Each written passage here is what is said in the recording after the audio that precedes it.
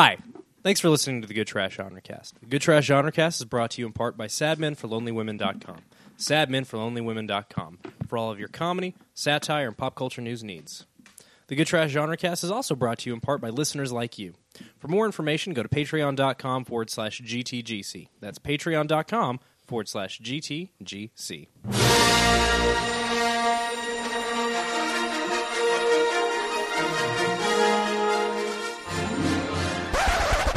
Good Trash Genrecast. So, dead? That's fine. How about alive? You want to know how I got these scars?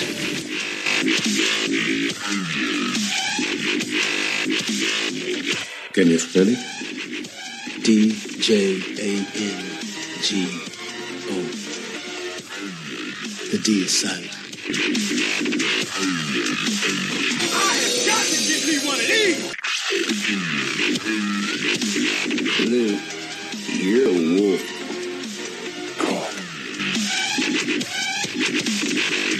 What are these? What are you doing with these? Okay, I get it. I'll release the No. bullets. Who gave you these? Who taught you about these? Learn it from you, okay? I learned it from watching you! Bleeds. We can kill it.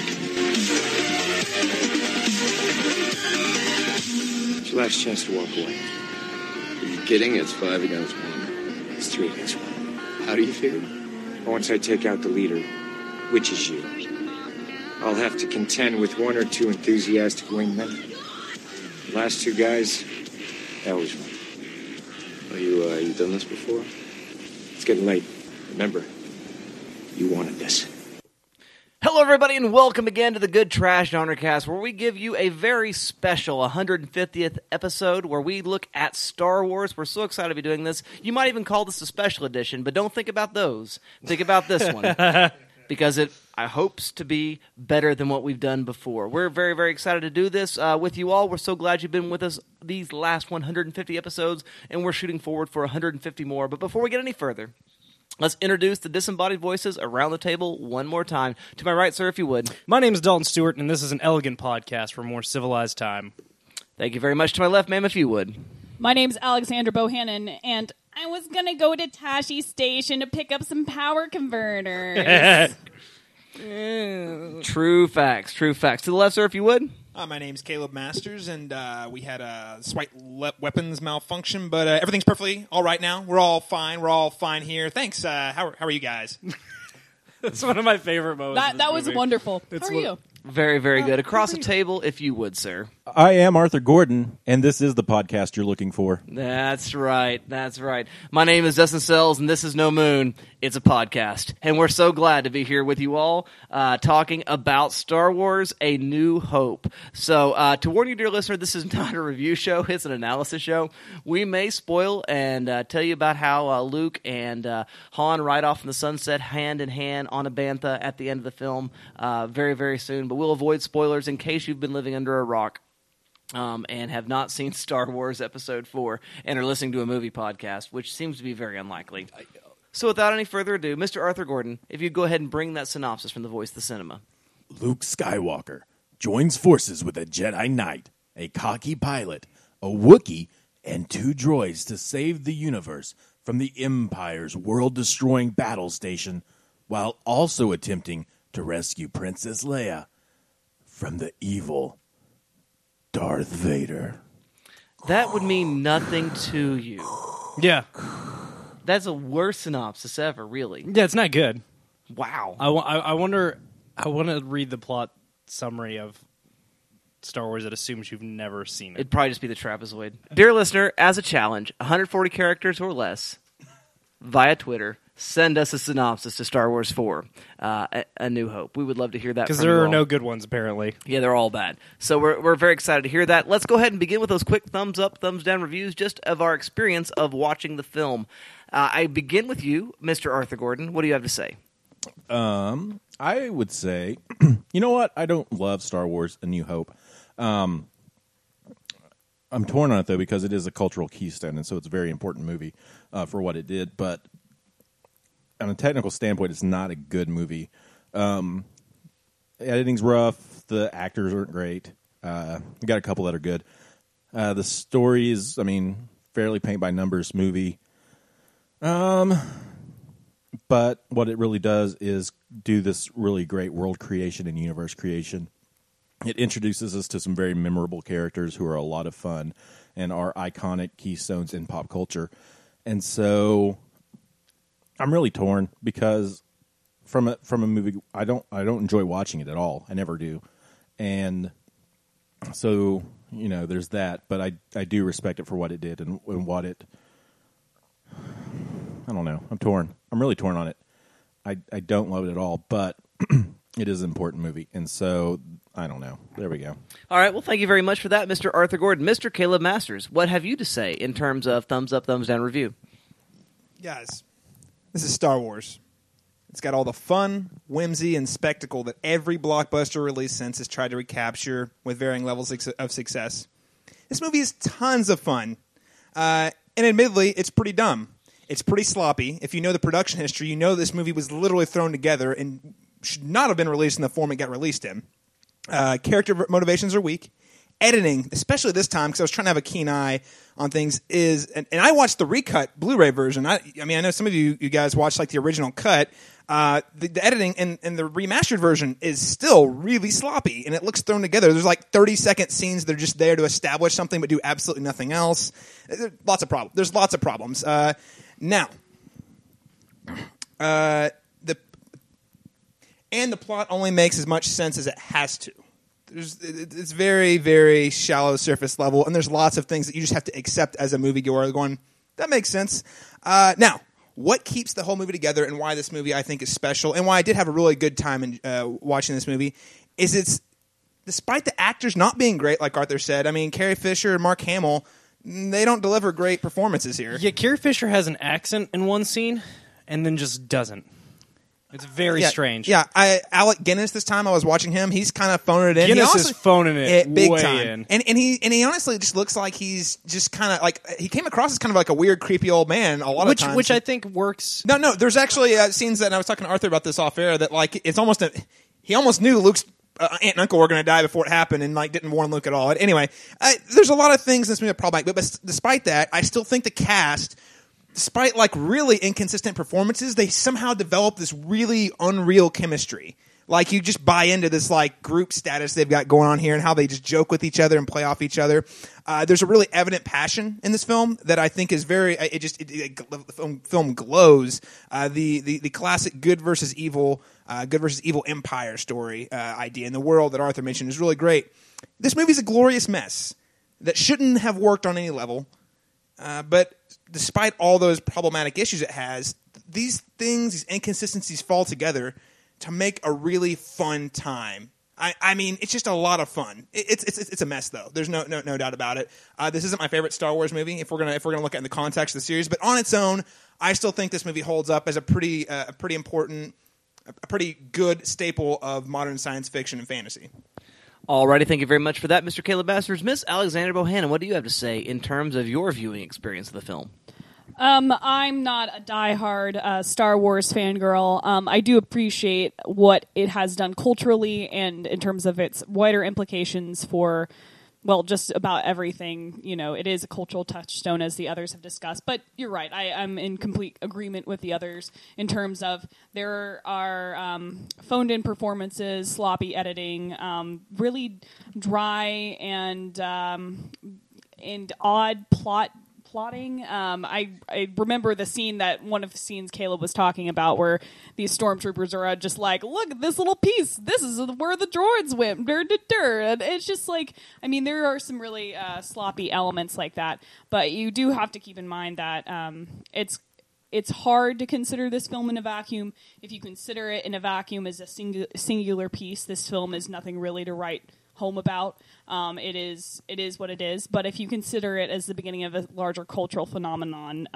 in that lens, it is a lot better than that. And it's sometimes hard to divorce your nostalgia goggles and all that, your cultural goggles from your face. It's fine. I would own it. I do own it. That original that original cut. But yeah, it is what it is. Alrighty, thank you very much for that, Miss Alexandra Bohannon. Mr. Dalton Stewart, what say you in terms of review? I don't watch A New Hope that often. Usually, if I'm just going to watch one, I usually watch Empire or Jedi. I never watch one of the prequels if I'm just going to be watching one Star Wars movie. And I think A New Hope stands on its own. I really do. I think, even 40 years later, the special effects still look really good. But I think it holds up. I think it's a fun adventure film. All the problems that have been mentioned are there. Some of the dialogue's a little tin-eared. Lucas has never been known as a great writer. I really strongly believe in my bones that George Lucas is not a good director or writer. He's a good producer. The Star Wars films that he produced, but didn't have a hand in actually, making, are really good. Empire and Return of the Jedi are both fabulous films. They really are. And Star Wars, I think, stands on its own. I really do. But I think at the end of the day, I think Star Wars manages to stand on its own as a piece of blockbuster filmmaking. And I think, Caleb, you really said it very well when you said every blockbuster since 1977 has tried to recapture what Star Wars brings to the screen. And I think it brings a lot of value. It's fun. It is well paced. It is timeless in the way that it tries to incorporate those elements of Joseph Campbell's monomyth. So yeah, I love it, guys. Of course, I love it. Thank you very much, Mr. Dalton Stewart. What I want to say in terms of review is I was a child when I watched this. I wanted to be a Jedi when I grew up. I practiced lightsaber dueling with my little brother. It created this sort of mythology and world that is fantastic and so much fun. For me, as just a young child, it set my imagination on fire in wonderful and beautiful ways. But as I review it now as an adult man, watching a movie, I see a bad script, woodenly acted, which is at times somewhat boring. There are moments there that are just, they go on and on that don't seem to last. Editing, as Caleb mentioned, is a mess. Honestly, it's a pretty bad movie that has a great story. And that being said, it is. It's just a bad movie with a good story. You're wrong, but that's okay. And I say it's a bad movie. It's an average movie. It's very, very, in some ways, forgettable. If it had not become the cultural touchstone that it was, there are movies as good with as good of a mythology that just didn't make it because of what it is, because it became a thing that everybody knows. And I think that's really what we're talking about. It's got a Monty Python effect. Working for it more than anything. Monty Python is brilliant when you're hanging out with people who love Monty Python. Mm-hmm. And what happened with Star Wars, it was much more widespread in general. It just became a touchstone, and a lot of people know it, and we can all say, that's no moon, it's a space station. Yeah. And everybody knows what you're talking about. And Star Wars was able to create that audience for that. And good on it for that, but as far as a movie by itself, standalone, it's pretty average. And so that's what I would say. Well, there you go, dear listener. Now you know our biases. Our biases are like, meh. But we also, for the record, love Star Wars. We all love Star Wars, yeah. Yep. I mean, we want a world that has Star Wars in it. Well, there you go, dear listener. Now you know where we're coming from with this film. Let's get down to business. It's business. It's business time. I know what you're trying to say. You're trying to say it's time for business. It's business time. Ooh, it's business.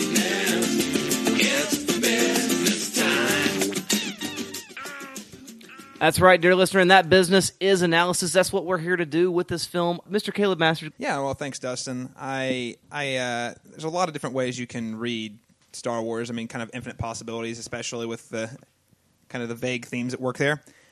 I decided to look at this a little differently, though. As a cultural touchstone, I wanted to look at Star Wars a little bit differently and see what unique things are going on. And you know what I find to be the most interesting and probably one of the most unique aspects of the Star Wars culture is the relationship between the fans and George Lucas. Fans don't like George Lucas, even though he made Star Wars, produced Empire and Jedi. They don't like the prequels at all. They hate the special editions. So, despite the fact that he gave us something great, people now hate him. By and large, the fan base despises him. But I want to bring some different light here because I think George Lucas gets a little too much crap. I'm not saying he's perfect. The man has issues, but I want to put some things in perspective here. So, March 3rd, 1988, there's a case in front of Congress over whether or not black and white films should legally be able to be adapted and colorized and re-released in cinema. Oh my gosh, I know what you're doing here. You know what I'm doing here? Mm-hmm. Okay. So who are some of the directors up to bat outside of the obvious Spielbergs and Scorsese's out there? Well, none other than the recently successful Star Wars director George Lucas. Now I'm gonna hit a couple bullet points because he actually wrote. If you get a chance, go back and read his case, just the whole thing. But I'm gonna give a couple quick quotes because I don't want to spend too much time on it. But one end quote: people who alter or destroy works of art and other cultural heritage and our cultural heritage for profit or as an exercise of power are barbarians. And if laws of the United States continue to condone this behavior, history will surely classify us as a barbaric society. Going to jump ahead a little bit. Tomorrow, more advanced technology will be able to replace actors with fresher faces or alter dialogue and change the movement of the actor's lips to match. It will soon be possible to create a new quote-unquote original negative, whatever changes or alterations the copyright holder of the moment's desires. The copyright holders so far have not been completely diligent in preserving the original negatives of the films they control. Just want to put that in perspective. This is 1988. George Lucas is making a quote to preserve film in its truest form. Now, I just find it ironic. I want to preface that to paint a little bit of a different picture for listeners because I don't think a lot of people to have seen that side of Lucas. But obviously, he has had a history of tinkering with his films all the way back to audio enhancements on the original VHS releases that came out in the 80s. But it wasn't until he didn't get flack for any of these modifications until the 1997 special editions when he actually started modifying things like, Greedo shooting at Han, and then you get the infamous Han shot first argument. CGI effects were added. You pull into Mos Eisley, and there's all of a sudden CGI stormtroopers and giant creatures walking around. He used alternate takes on already pre-existing scenes that were already in the film. And this was a trend that continued with the 2004 DVD re-releases, and then to a smaller degree again in the 2011 releases. Now, obviously, fans from across the galaxy have vocalized their preference for the original films, and Lucas, until 2006, refused to release it to the public, in which case he released an extremely limited run of the 2006 DVDs, the original cuts in 2006. I don't think he actually released the original cuts. I think he just released A New Hope.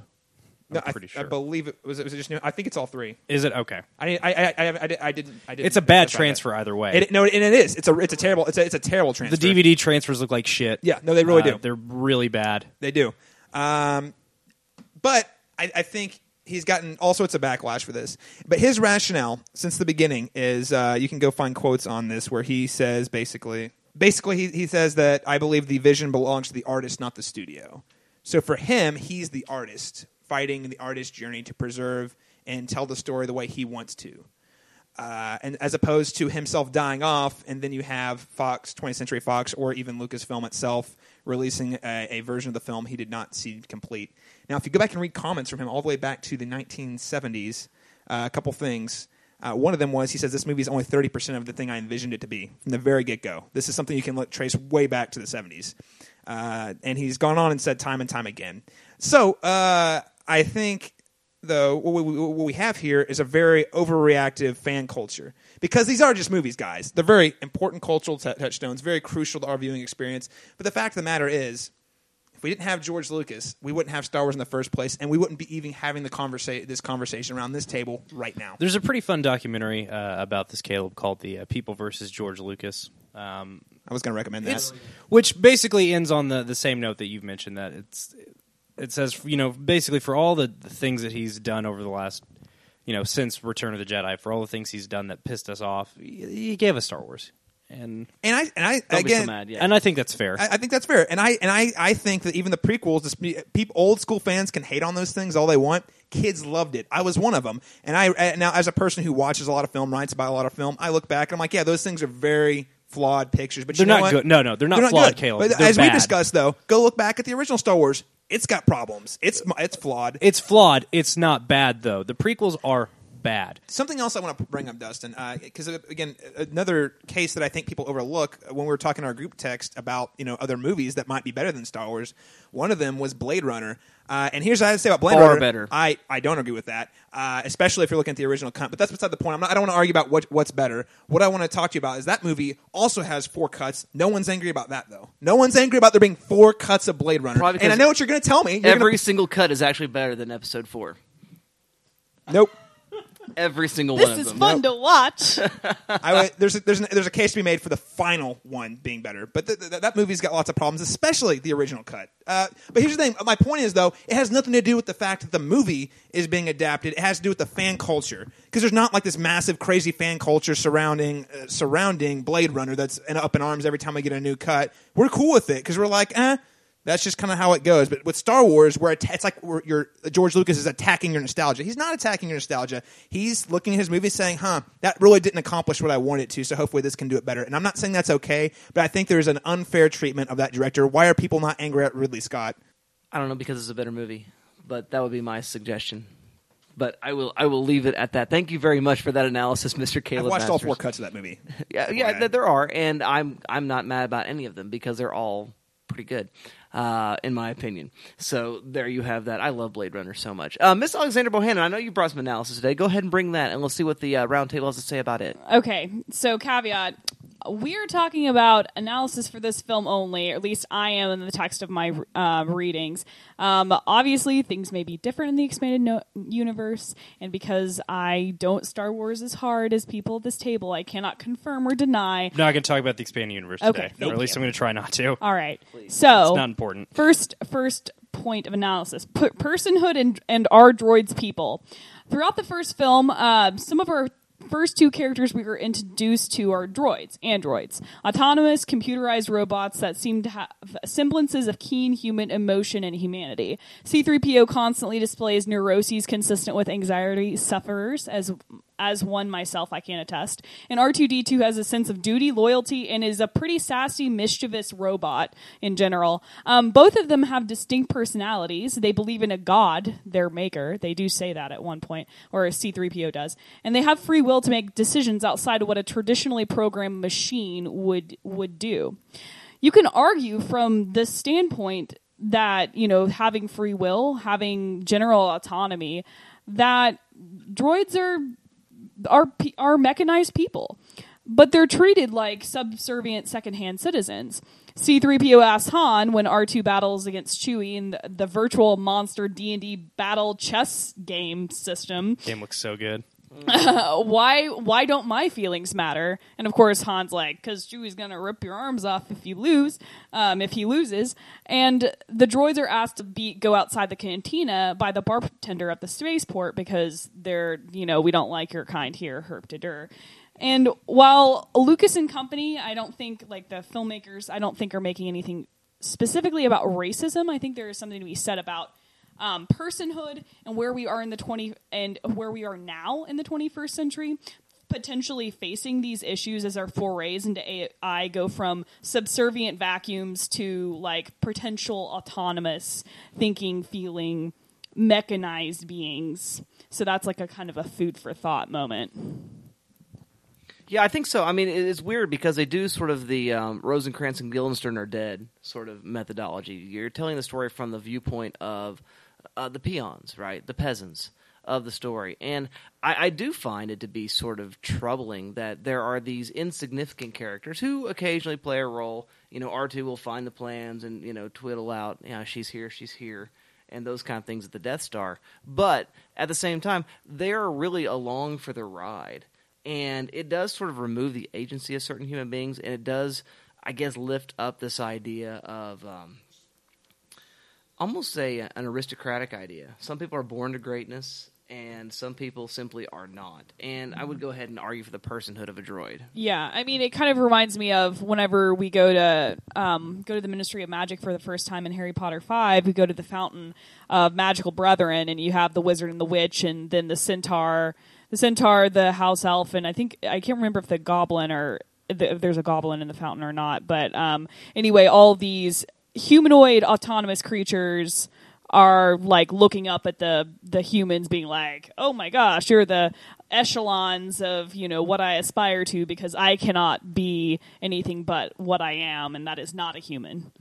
Caleb, you're going to say something? Well, I think that's an interesting read of the movie, and it does kind of raise the point that these are, especially R2, they comment about how smart and wise he is. George Lucas has always said that the Star Wars is a story about R2-D2 and C-3PO.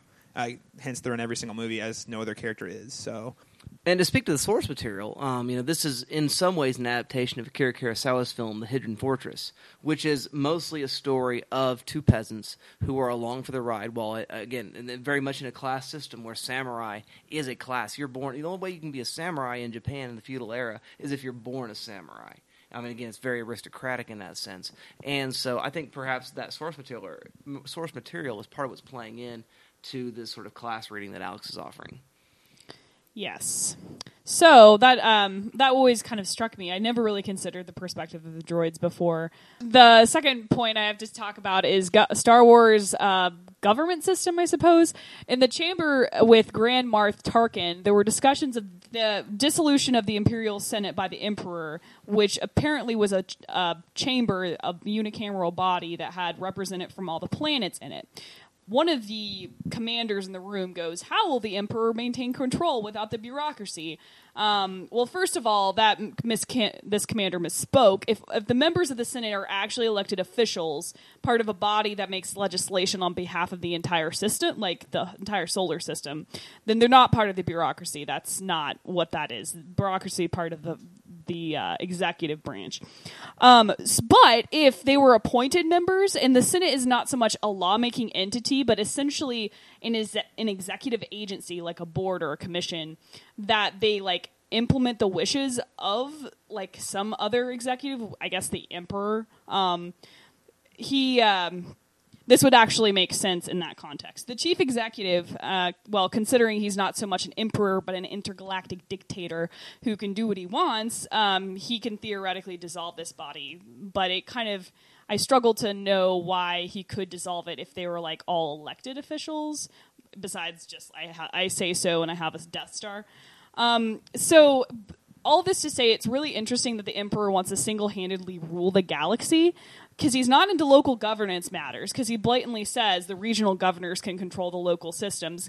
I don't think it's quite at the stage of them being puppet governments, because he sounds like, as long as they don't mess with me, we can just leave them alone. It's fine. So it's difficult for me to understand how he could have this true power over the entire galaxy if his spread of control is so expansive.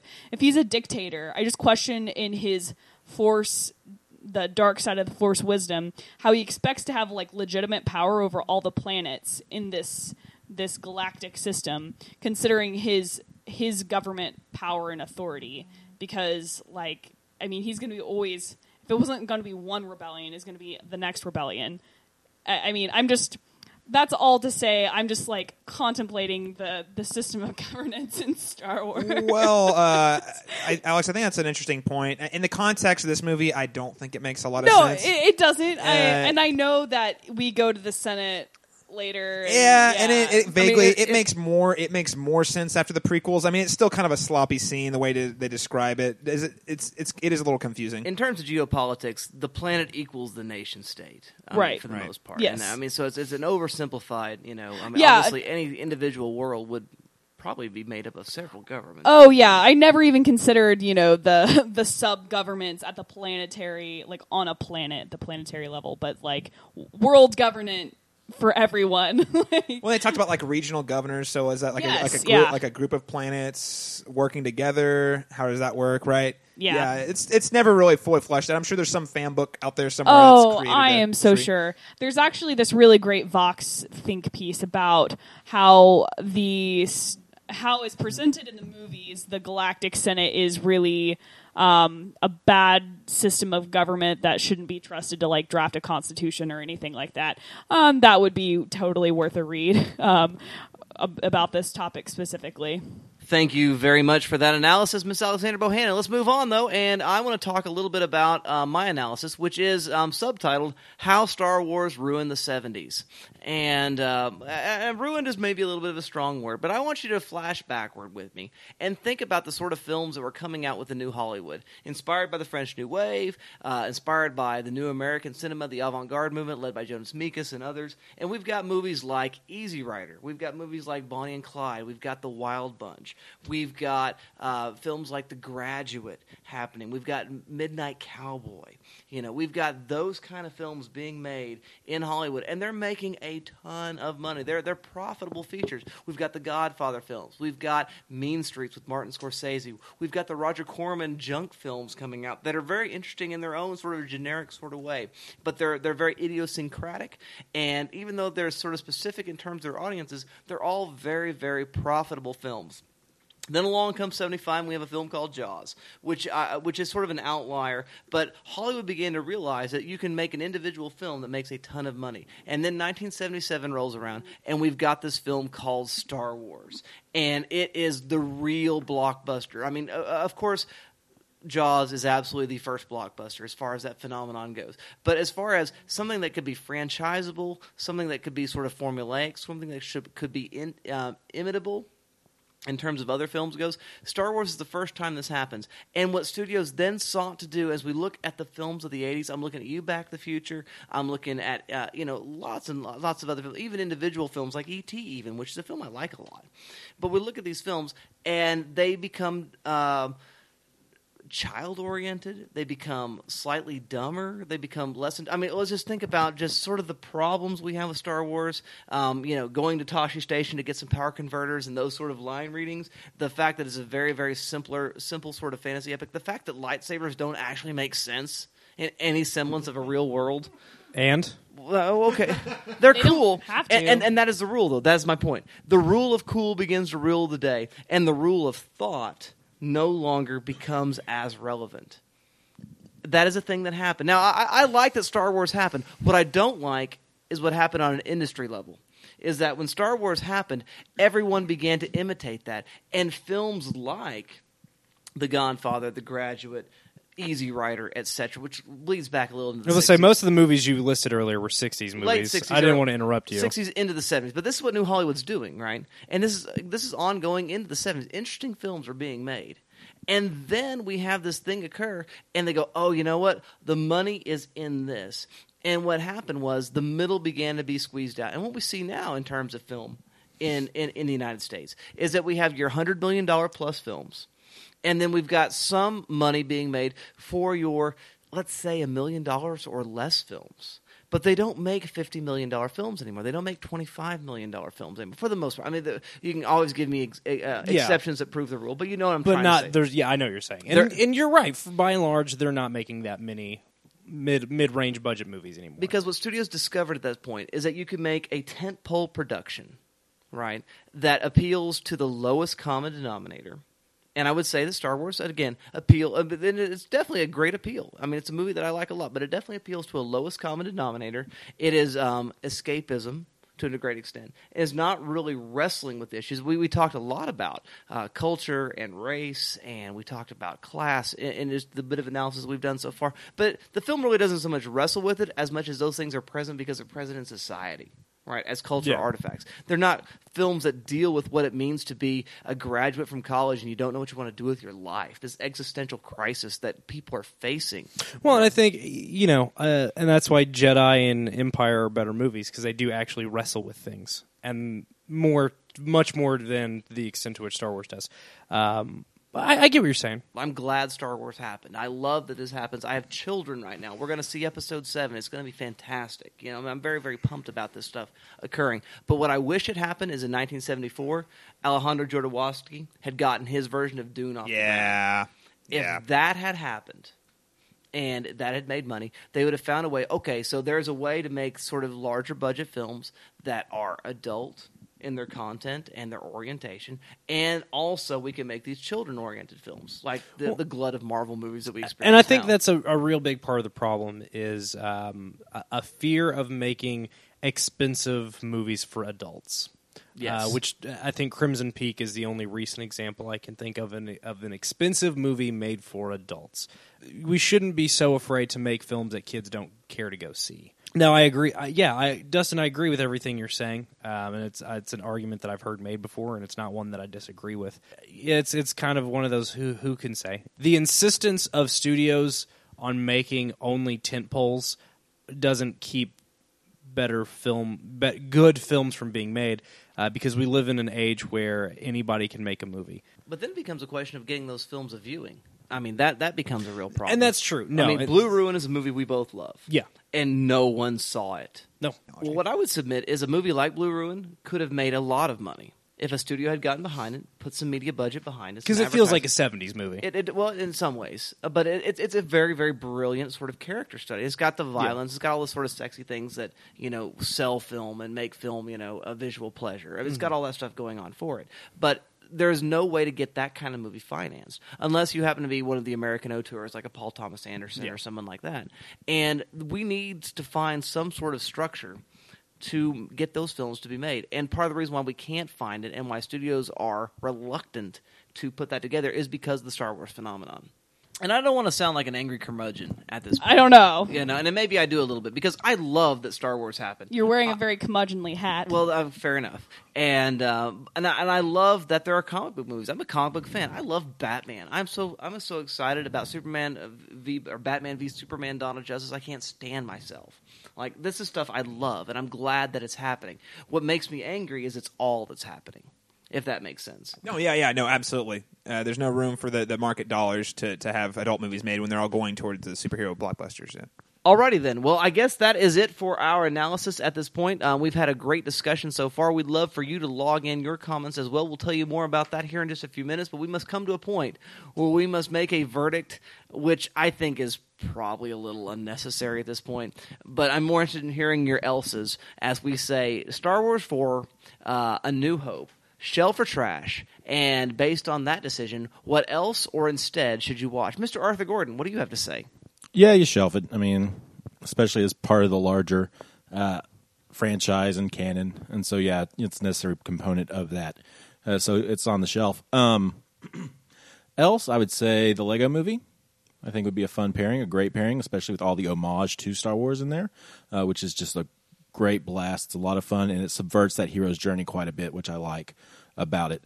Also, watch Big Trouble in Little China, which again plays with that idea of the hero's journey and what Joseph Campbell wrote in his monomyth. And so those are a couple ones. And then also you got to check out Clerks, which is a great pairing and just simply for Randall's monologue about the Death Star and all of those poor contracted workers who lost their lives. They knew what they were getting themselves into.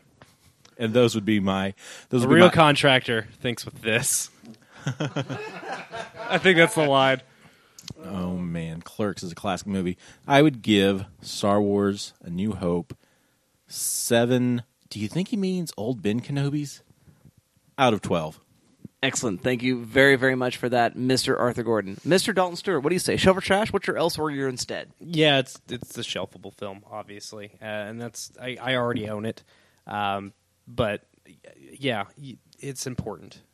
Star Wars is important, and guys, I cannot wait to see The Force Awakens. I can't even explain to you how excited I am. I cried the last time I watched basically every time I watch one of the trailers, I cry, because I'm a tiny, tiny baby down at the bottom of my heart. Star Wars is wonderful, and I'm glad it exists, and I know Dustin's glad it exists, and I know it makes him happy, no matter what. I would recommend you pair with it a film we talked about 2 weeks ago, Starship Troopers. I think that's a really interesting pairing with Star Wars.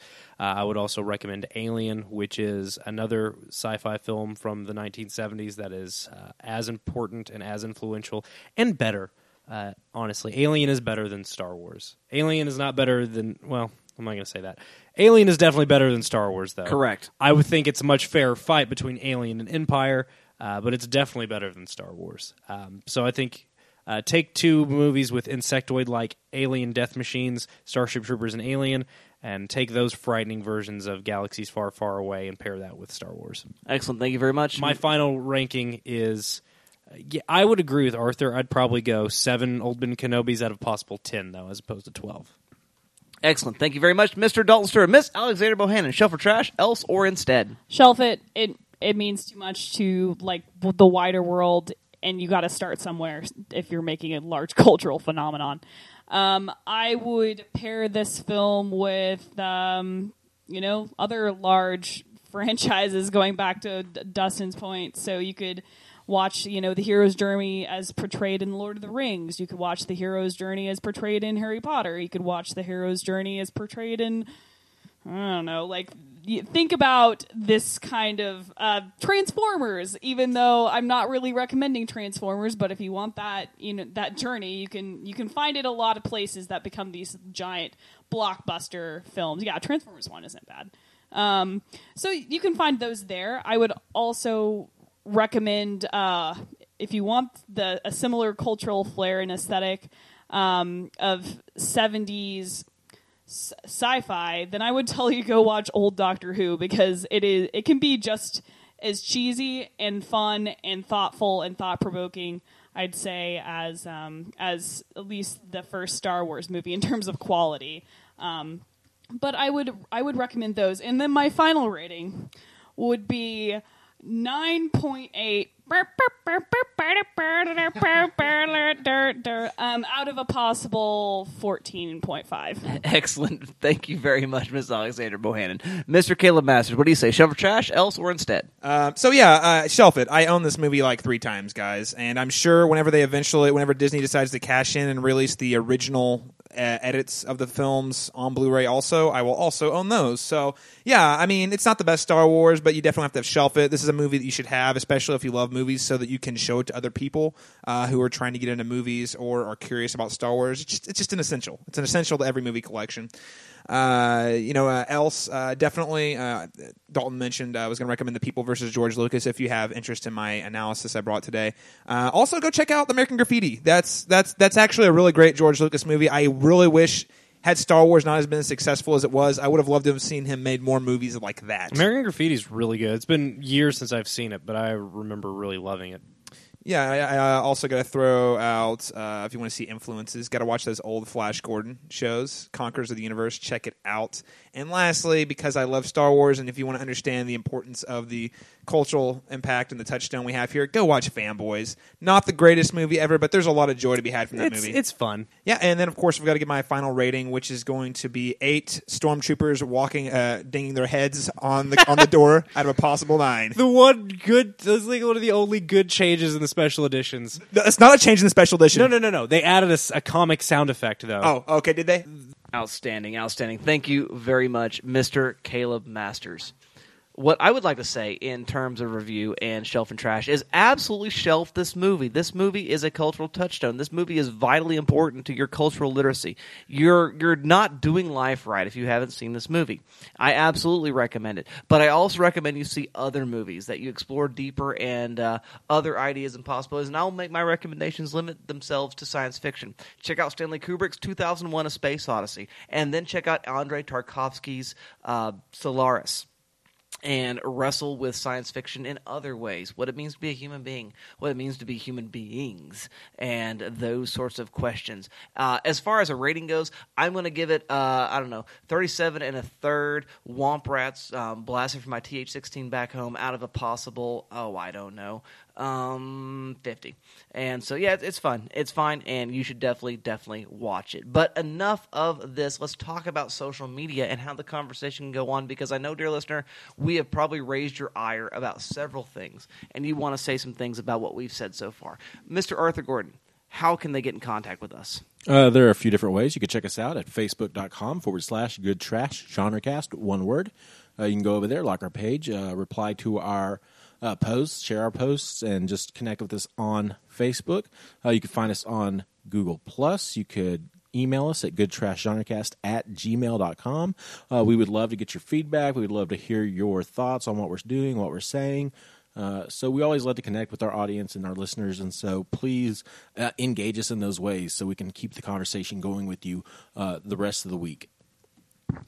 Excellent. Thank you very much, Mr. Arthur Gordon. Mr. Dalton Stewart, do you have anything else about social media means by which the conversation could be held? I do, as a matter of fact, Dustin. You can find the Good Trash Genrecast on Twitter at good_trash. Is there any feedback there? Not really. I will say this, though. Casper Van Diem, I was going to say favorited, but that's not a thing anymore. He liked our tweet of the Starship Troopers episode again. That's it. Yay. I know I already told you he's following us, but no, not a whole lot of action on Twitter this week. Some fun videos. Brigham shared something with us that I had actually heard about literally right before he sent it to me. But this writer took out a full-page ad in the Hollywood Reporter after learning that people are insisting on making more Die Hard, and a Die Hard Year 1 is in the works. And a screenwriter took out a full-page ad in the Hollywood Reporter and was basically like, for the love of God, if you insist on making this movie, please use this idea, because I think it's really good.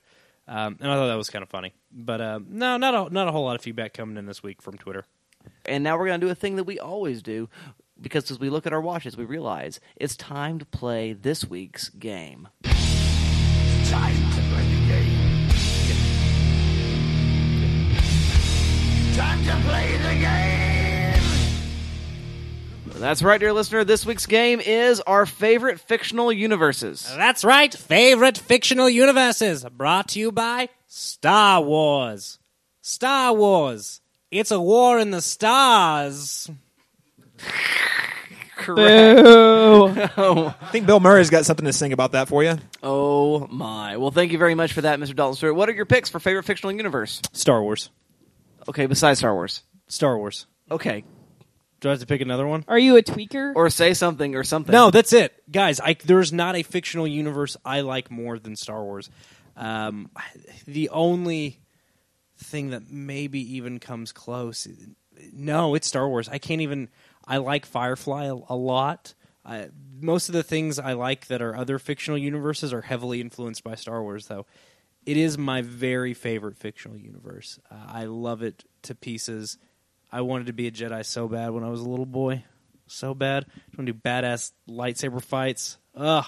It combines some of my favorite things, which are good fight choreography, science fiction, and pulpy adventure stories. It's great. It's wonderful. It is my favorite fictional universe, hands down, without exception. Outstanding. Thank you very much for that, Mr. Dalton Stewart. Mr. Caleb Masters, what's your pick? Yeah, I picks. got a couple.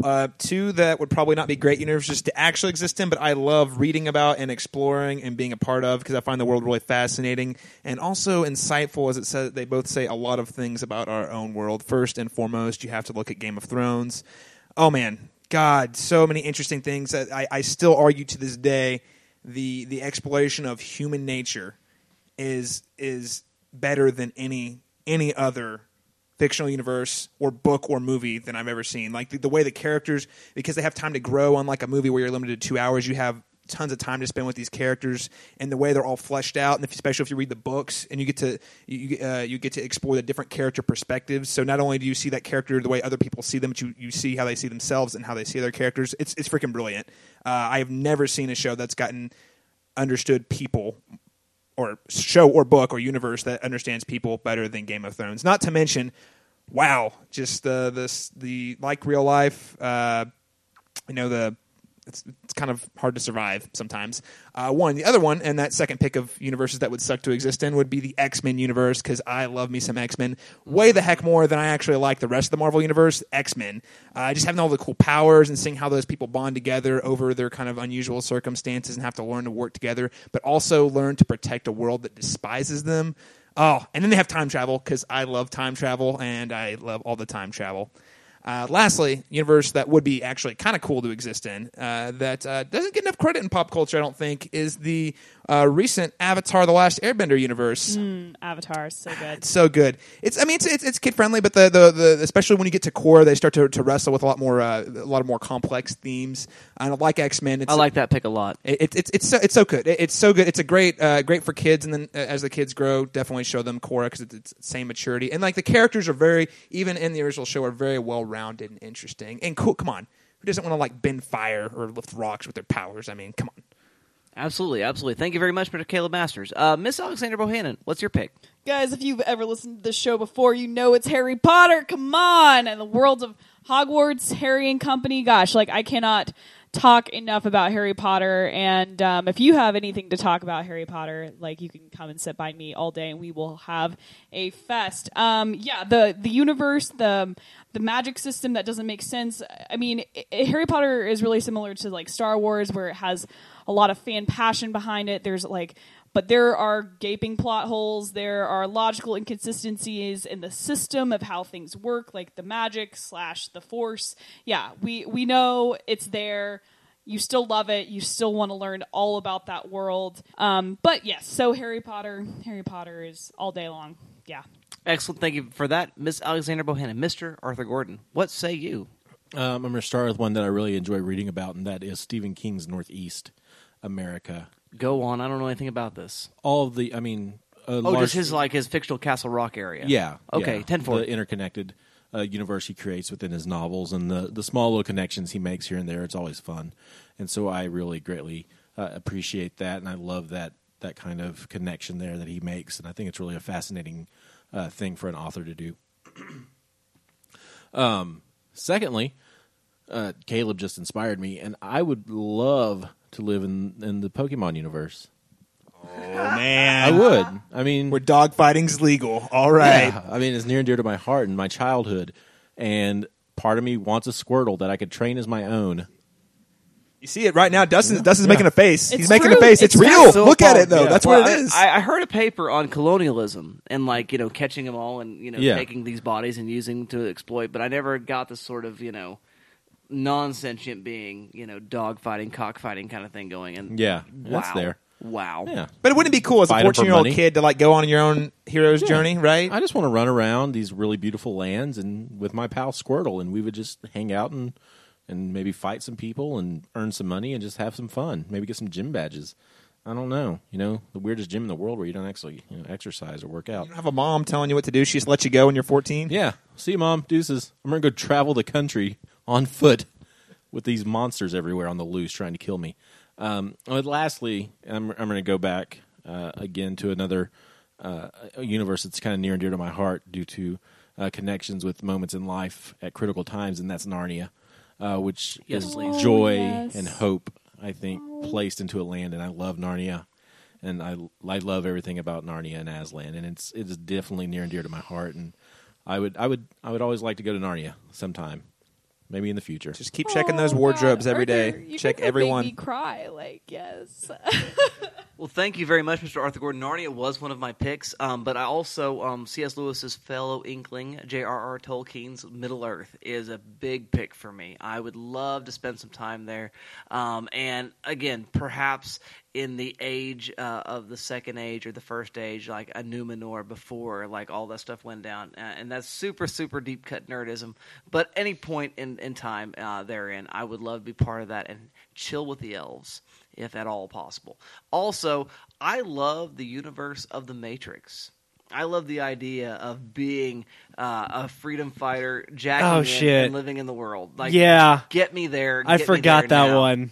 Yes, please. That might be my next favorite after Star Wars. Yeah, I want to know Kung Fu after there's not enough file in my head. Why does The Matrix not have more expanded universe? It should. Man, yeah. There should be more. Yeah, I just want to know Kung Fu. Yes, please. I want the shortcut. I don't know if I'm so excited about the cold gruel that might taste like chicken or tasty wheat. Yeah, not for that. But yeah, man. As long as I can eat that steak every once in a while inside the Matrix, I'm good to go. Yeah, ignorance is bliss.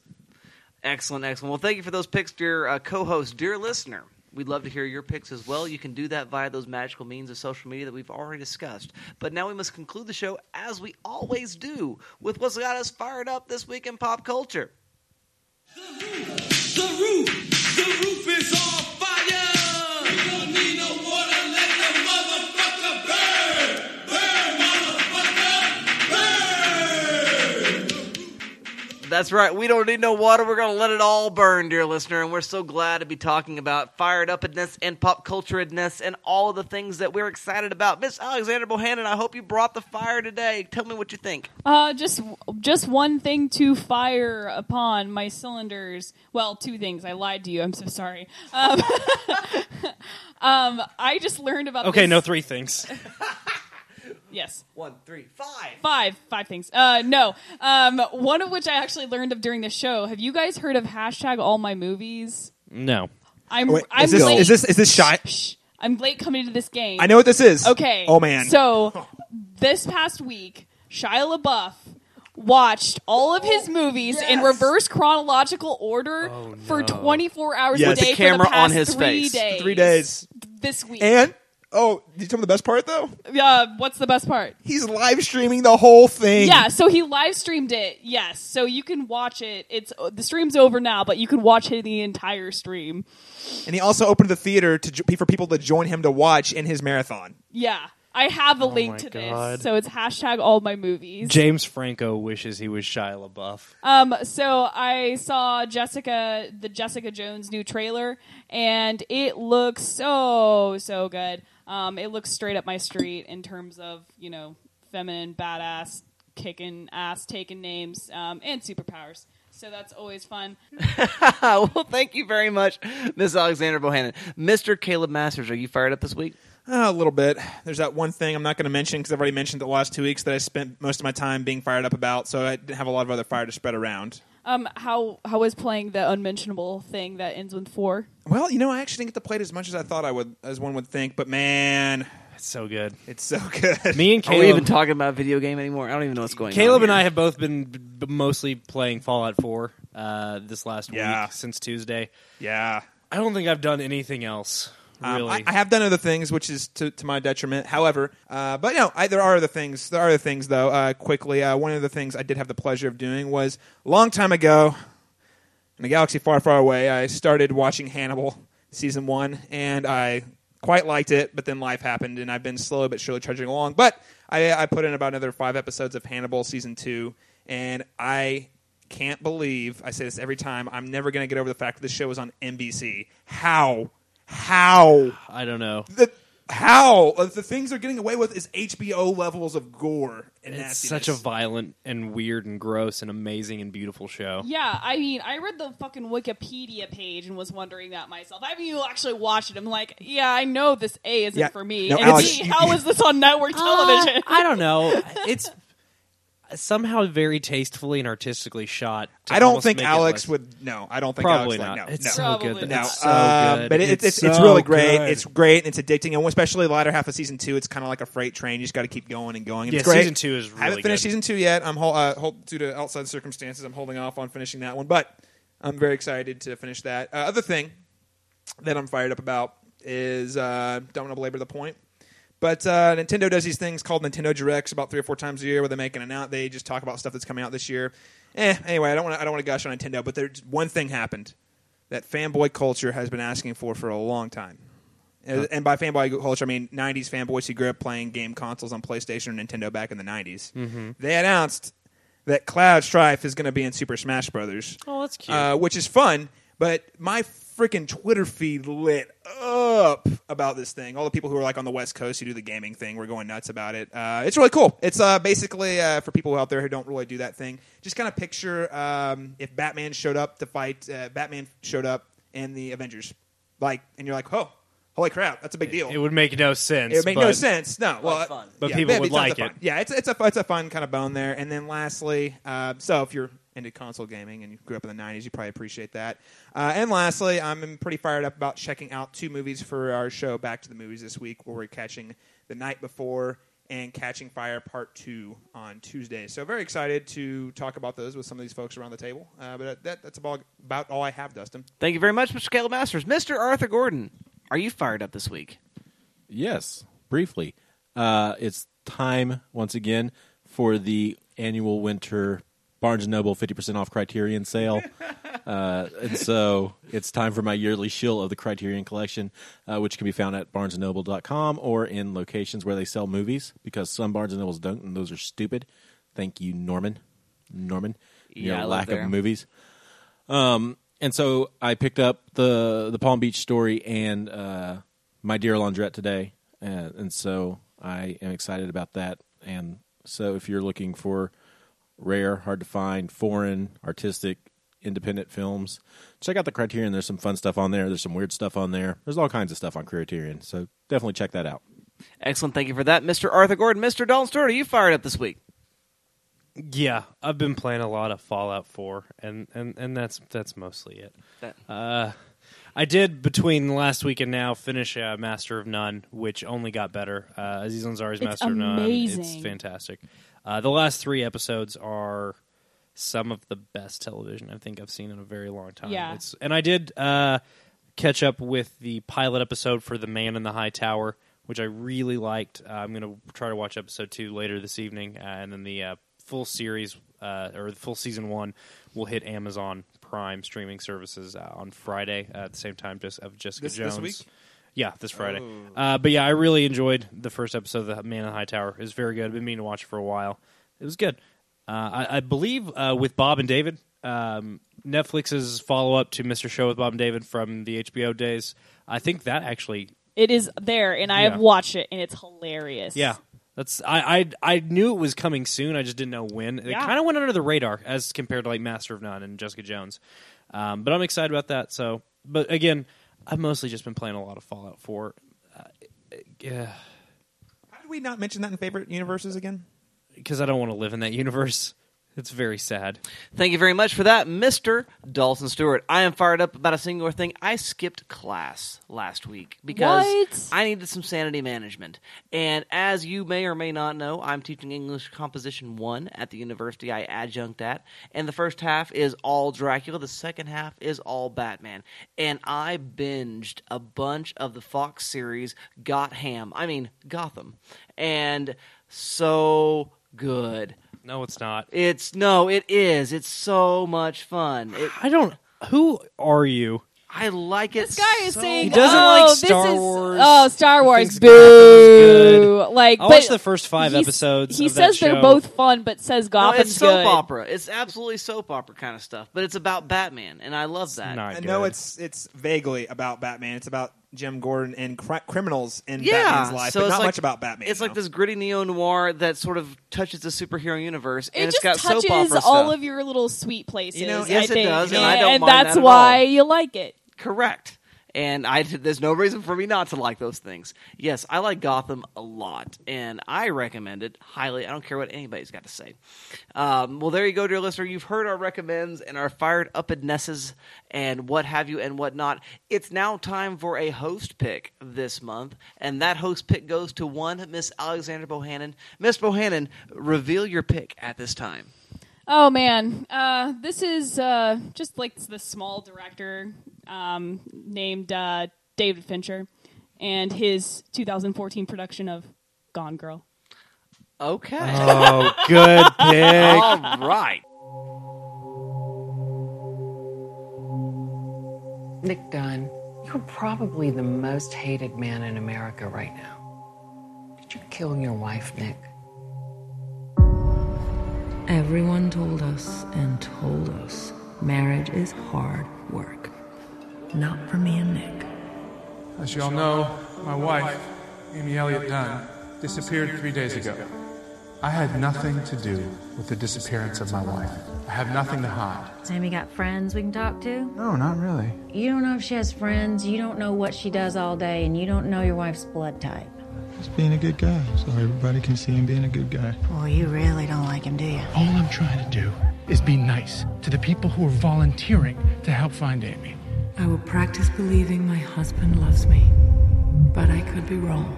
You ever seen that guy in the glasses before? Amy is the kind of girl who attracts admirers. Whoever took her is bound to bring her back. I'm hoping you can tell me what this means. Want to solve Amy's treasure hunt? You seen this girl around here? Yeah, I remember her. I know you. I saw you at the volunteer center. I wanted to help. What she want? She wanted a gun. We are all scared, but we are all here now. I feel like something to be jettisoned if necessary. I feel like I could disappear. The hallmark of a sociopath.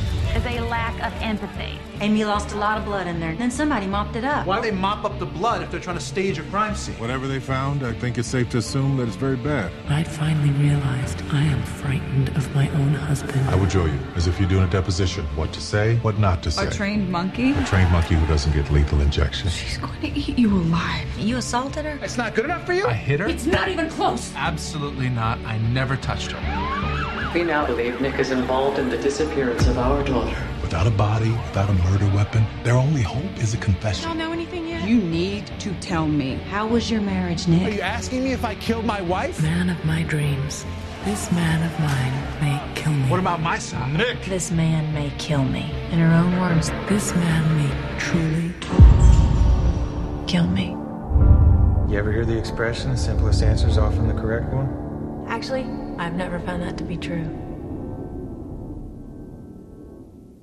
That's right, dear listeners. So we're going to be looking at Gone Girl. We're very, very excited to be doing that and doing some analysis thereof. Watch Star Wars if you haven't. If you have, watch it again and be part of the conversation with us all and discuss that film. And until then, make sure you have a conversation when you watch movies, because that's what makes watching the movies so worthwhile.